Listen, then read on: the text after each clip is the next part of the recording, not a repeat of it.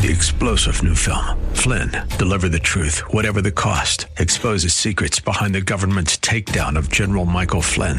Flynn knew what the intel world had been up to. He ordered the first audit of the use of contractors. This set off alarm bells. He told the truth. He was the most dangerous person for Donald Trump to hire. They had to get rid of Flynn.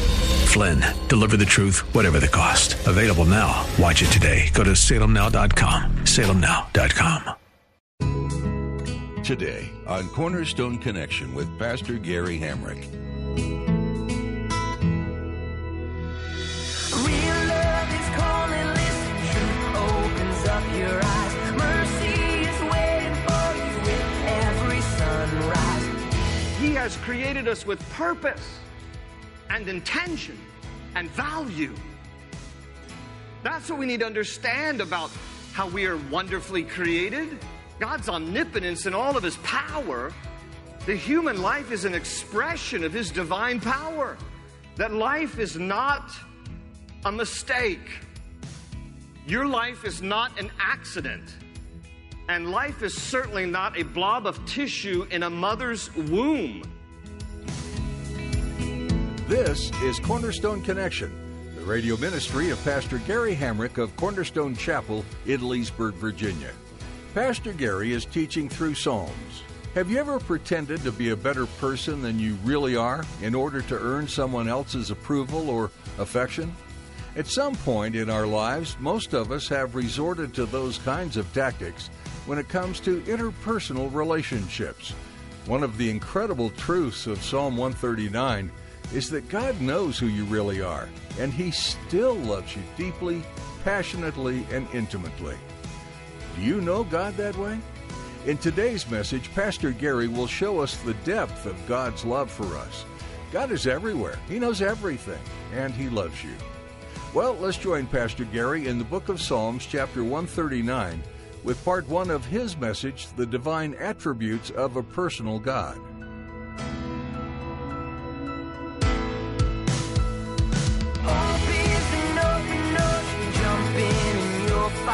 Cornerstone's your connection, run towards your new life. Now listen, we also emit electromagnetic activity. Our brain waves. That's why we have EEGs that can record those things. So don't you know that if a duck-billed platypus can read the intentions of shrimp and frog from 15 feet away, that your Father in heaven can read your electromagnetic activity of your brain and know your thoughts. And He knows all of what we think, the good and the bad of it.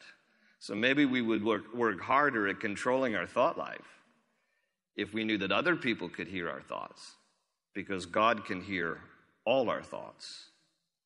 You perceive my thoughts from afar. He also adds in verse 3 that God knows not only my actions and my thoughts, but in verse 3, my activities.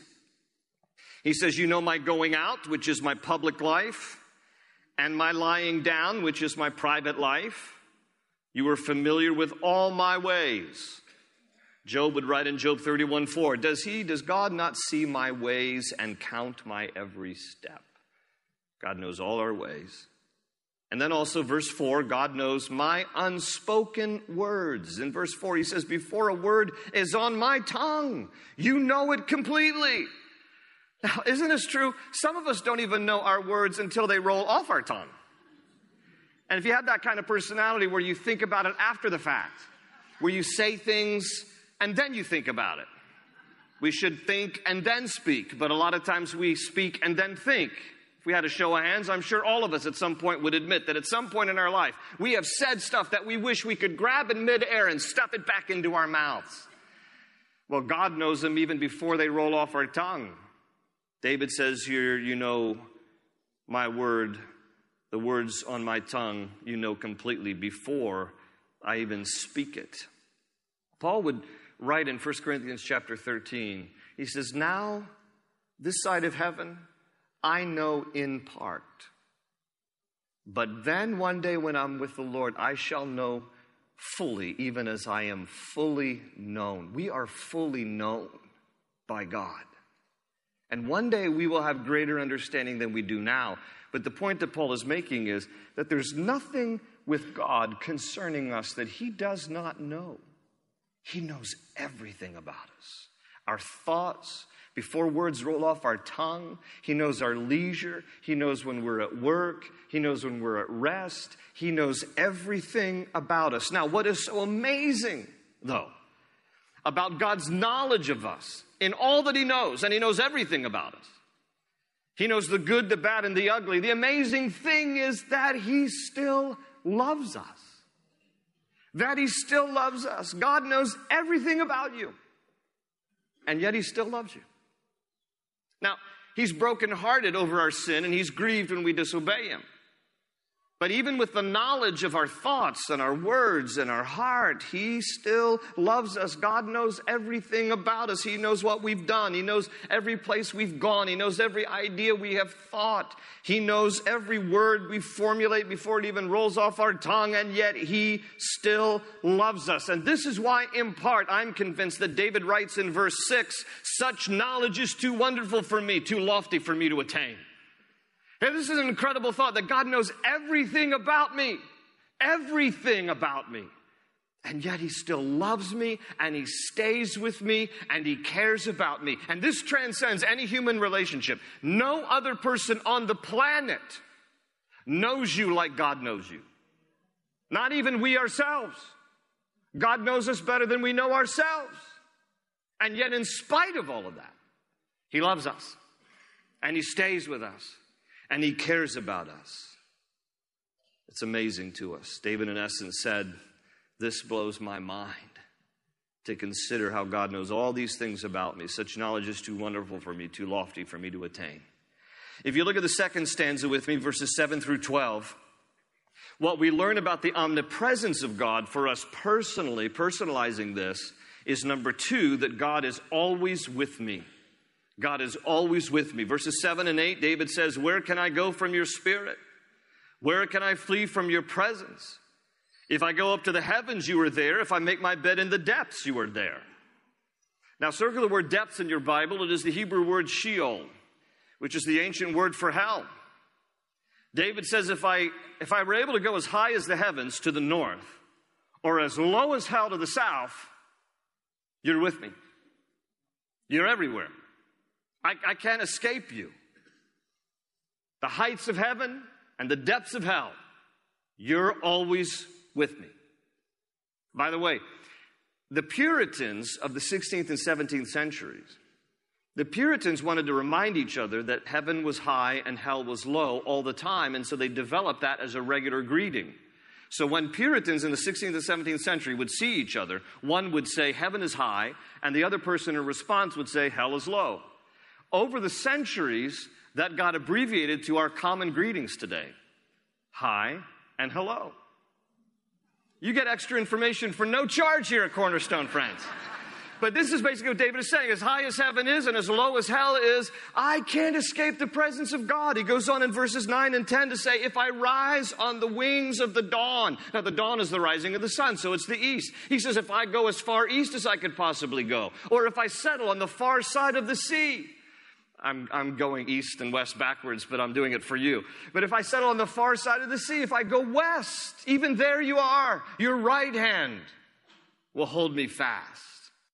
He says, if I go north, if I go south, if I go east, if I go west, even there your hand will guide me, your right hand will hold me fast. I can't escape your presence.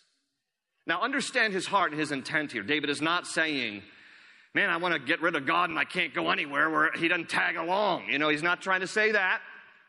Like that country music song that is entitled, "How Can I Miss You If You Won't Go Away?" It's another reason why I don't like country music, but anyway.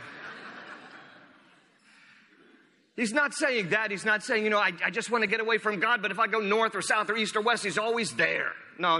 He's writing this from a heart of consolation about it. He's saying, in essence, it doesn't matter where I go. It doesn't matter how far I am. It doesn't matter what direction. It doesn't matter the depths of my life. Wherever I am comforted by the assurance that God is always with me. that God will never leave me, that God will never forsake me, that God will never abandon me in good times and in dark times. In fact, he goes on to talk about the darkness in verses 11 and 12. If I say, surely the darkness will hide me and the light become night around me, even the darkness will not be dark to you, Lord. The night will shine like the day, for darkness is as light to you. There are three kinds of darkness in our world. There is literal physical darkness. The lights go out, you light a candle, you sit in the dark, God is with you. There's spiritual darkness. Jesus said in John 8:12, I am the light of the world. Whoever follows me will never walk in darkness, but will have the light of life. And then there's emotional darkness. It's times of despair and gloom. We read about this in Psalm 107, where it says, some sat in darkness and the deepest gloom. Then they cried to the Lord in their trouble, and he saved them from their distress. He brought them out of darkness and the deepest gloom and broke away their chains. Praise God. David is saying, no matter where I am physically, spiritually, or emotionally, there's no dark place of my life but that God is not there. Everywhere I go, God is there. Again, listen, friends, I think it's wonderful if you love to study the deep things of God and get your theological books out about the omnipresence and the omniscience of God. But I can tell you this, the omnipresence of God will only be theoretical in your life until you understand how practical it is that he is always with you. The omnipresence of God means he will never leave you, never forsake you. Good times, bad times, high times, or low times. God is always with you. Look at the third stanza. David helps us to understand between verses 13 and 18 what we need to learn about the omnipotence of God. For us personally, number 3, it means that God has wonderfully created me. In verse 13, David writes, for you created my inmost being. You knit me together in my mother's womb. I praise you because I am fearfully and wonderfully made. Now, let me tell you before I read the rest of that stanza just how fearfully and wonderfully made you are, the complexity and the intricacy of the human body. A sperm connects with an egg, produces a single cell.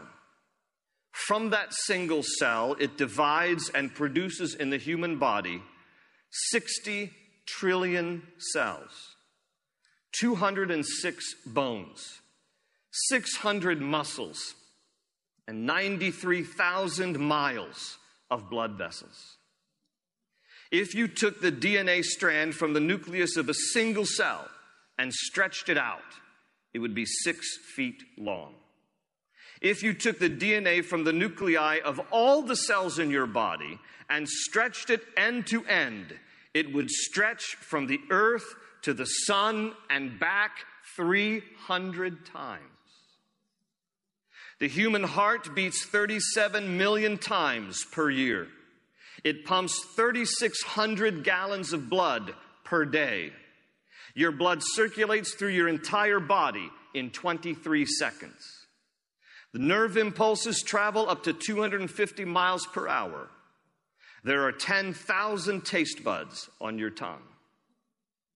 Dr. Philip Bishop, a professor of exercise physiology at the University of Alabama, served also as a visiting scientist in the NASA Exercise Countermeasures Program at Johnson Space Center in Houston, wrote an article entitled, quote, Evidence of God in Human Physiology, Fearfully and Wonderfully Made, end quote. That was the title of his article. And in the article, he concludes this, quote, after several years of spending full time studying the human body, I have to agree with the words recorded in the holy writings of the Jews and Christians. For you created my inmost being. You knit me together in my mother's womb. I praise you because I am fearfully and wonderfully made, end quote. David adds here in verse 16, your eyes, God, saw my unformed body. Even before I was conceived, God saw you. And he says, all the days ordained for me were written in your book before one of them came to be. Do you realize that God has a ledger? And he writes the number of days for every single human being. All the days ordained for us were written in God's book before one of them came to be. which means that God has already determined the length of your days. And that should be comforting, because a lot of us sometimes live with fear that we're going to die prematurely. You're not going to die before God's timing. All the days ordained for you were written in God's book before one of them came to be. I have to admit to you, I'll confess to you, I don't enjoy flying. Because that fear comes over me when we're flying. I mean, there's so many things that could go wrong. And, I think to myself, okay, first of all, I don't like the TSA pat down. You know what I'm saying to you? It's like, gee whiz, I don't smoke, but I feel like I need a cigarette now. And then you get on the airplane, and I'm thinking to myself, has the pilot been drinking? I don't know. They're not supposed to, but I don't know. And somebody's laptop battery could overheat in the baggage compartment, and then all that stuff's going. I'll be honest with you. There are 3 ways I don't want to die: plane crash, eaten alive by sharks, and beaten to death by clowns. That's the way I... Do clowns freak anybody else out besides me? Just like, get them away from me.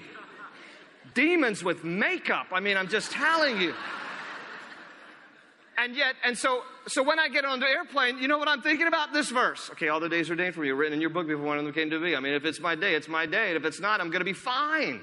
Now, the only little nervous thing about that is I do look around the plane and I wonder if their day is up. You know what I'm saying?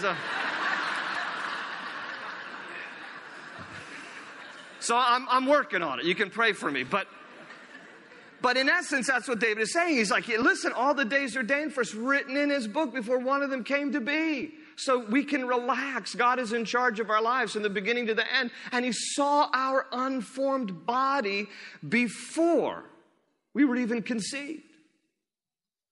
This is what God said to Jeremiah the prophet when he called Jeremiah as a prophet to Israel in Jeremiah 1:5. Before I formed you in the womb, I knew you. Before you were born, I set you apart. God has knowledge of us even before we're conceived.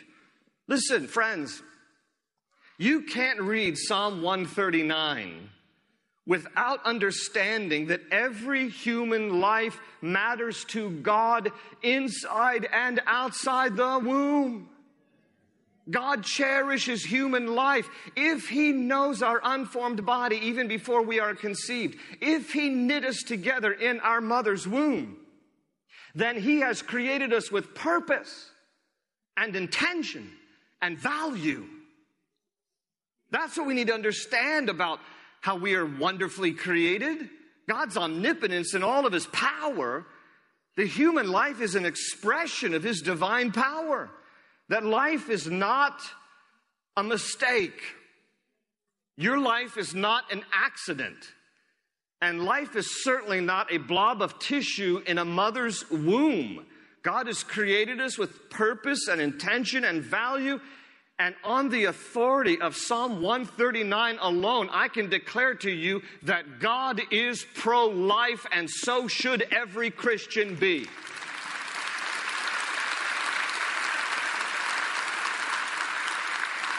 You are fearfully and wonderfully made by your Creator. Oh, how omnipotent God is. In the 4th stanza here, verses 19 to 24, what we learn about the omnirighteousness of God for us personally is that God is constantly working on me. Now, the first part of this section is difficult at first glance, I'll be honest with you. In verse 19, David talks about wishing for the death of the wicked. In verse 21, he says that he hates those who hate God. And how can hate your enemies here square with the words of Jesus when he calls us to love our enemies? So in order to understand the context of Psalm 139 and other places like it, we need to understand a little bit about ancient texts. Because the words hate and love in ancient biblical usage do not carry the exact meaning as hate and love in our modern vocabulary. We think of hate and love as opposite extremes. But in biblical terms, they were not necessarily meant as opposites, but sometimes used as comparative statements. So when David talks here about hating the wicked, what he's really talking about is comparatively to the holiness of God, the all holiness, the all righteousness of God. He is not expressing here personal vengeance. He is expressing a moral repugnance. He's talking about the wickedness of the world and how it is morally repugnant to him. Even Jesus used the word hate in Luke 14:26 when he said that if you really want to follow me, you have to hate your family and even hate your own life. Now, he didn't mean you should have disdain for the people that you love or disdain for your own life. He used it in a biblical, ancient sense where what he's saying is, if you really want to follow me, you have to love me more than anyone or anything else. So he's not calling for a disdain in that hateful sense. He's just talking about in a comparative sense. You have to love me more than anyone or anything else if you really want to follow me. So when David writes here about hating the enemies of God and hating the wicked, he's using it in a comparative statement that compared to the all-surpassing perfection of God's righteousness and holiness, the wickedness of this world grieves me. But lest you think that David is making a proud statement like, oh, the wicked and oh, I'm so righteous. No. Because in the closing part of this stanza, he actually asked God to search his own heart for wickedness. In verses 23 and 24. He says in verse 23, search me, O God, and know my heart. Okay, that word search again is similar to verse 1, the idea of mining or digging deep, like you're mining out metal or minerals from the earth. Like plumb the depths of my heart, Lord. Search my heart. Test me. That term there is used in ancient times like refiners, and they would refine metal and heat up the furnace. Test me and know my anxious thoughts. See if there is any offensive way in me. Now, King James and New King James right there translates that as wicked ways. See if there's any wickedness, see if there's any wicked way in me, and lead me in the way everlasting. So he personalizes this. He's like, as much as I hate the wickedness of the world, he says, Lord, I want you to slay the wicked, but he says, I want you to slay it starting in me. I want you to search my heart and test me and know my anxious thoughts. And see if there is any offensive way in me, any wickedness in me. Because he wants to be clean before God. He wants God to work on the wickedness of his own heart. So he says, Lord, cleanse me of my own wickedness and lead me in the path everlasting. This psalm here is intended to be intensely personal. I want you to come away from this study, yes, knowing about the omniscience of God, but knowing it in the sense of that he knows you intimately in every way. Yes, I want you to know about the omnipresence of God. That's a divine attribute, but I want you to know it in the sense that he's always with you, never leave you, never forsake you. I want you to understand the omnipotence of God. But as we personalize this, we need to understand he created us in our mother's womb. He knit us together. That word to knit means to embroider the details of our lives. And yes, we should know the omni-righteousness of God, the holiness of God, but let it begin with us. May we ask the Lord, search my heart, Lord. If there's any wickedness in me, deal with my life and lead me in the path everlasting so that one day I'll stand in your presence forgiven because of what Christ has done for us on the cross. Jump in and you'll find the cornerstone's your connection. Run towards your new life. We're so glad you joined us for Pastor Gary's message today. We hope you've been blessed by this teaching in the book of Psalms, and that God is whispering the words of comfort and strength to your heart. If you'd like to learn more about Cornerstone Connection, visit our website at cornerstoneconnection.cc. There you can hear all of Pastor Gary's messages through this book, as well as the entire Bible. Be sure to check out the companion resources while you're there, found under the Teachings tab. These digital study guides are meant to give you even more insight into some of the studies Pastor Gary has done and are available free of charge to you at cornerstoneconnection.cc. We'd love to connect with you and hear more about how God is working in your life. Feel free to join the conversation on our Facebook page or check out what's going on at Cornerstone Connection on Twitter or Instagram. We're here to chat with you in person, too. So give us a call at 703-771-1500. Let us know how we can be praying for you. That number again is 703-771-1500. That's all we have time for today. Pastor Gary will have much more to share from his verse-by-verse study through Psalms when you join us again, right here on Cornerstone Connection. They say you're a wandering soul, that you've got no place to go, but still you know,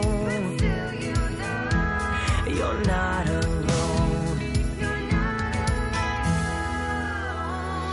Real love is calling, listen, truth opens up your eyes. Mercy is waiting for you with every sunrise. Hope is an open ocean, jump in and you'll find the cornerstone's your connection. Run towards your new life.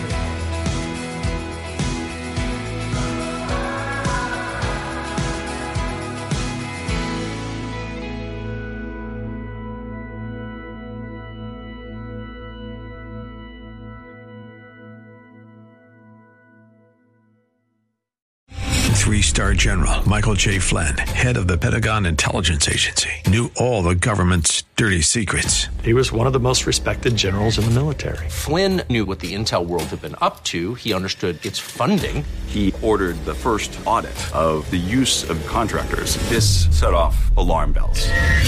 The explosive new documentary, Flynn, Deliver the Truth, Whatever the Cost, uncovers the facts behind this scandal. Flynn told the truth. He was the most dangerous person for Donald Trump to hire. I find out the worst enemy that I'm going to face in my life is right here in America. They took my assessment and they wanted me to change it. And I was like, I'm not changing it. They had to get rid of Flynn. With in-depth interviews, archival footage, and never-before-seen personal records of the man behind the headlines. I just felt like I was drowning. Flynn, Deliver the Truth, Whatever the Cost. Available now. Watch it today. Go to salemnow.com. salemnow.com.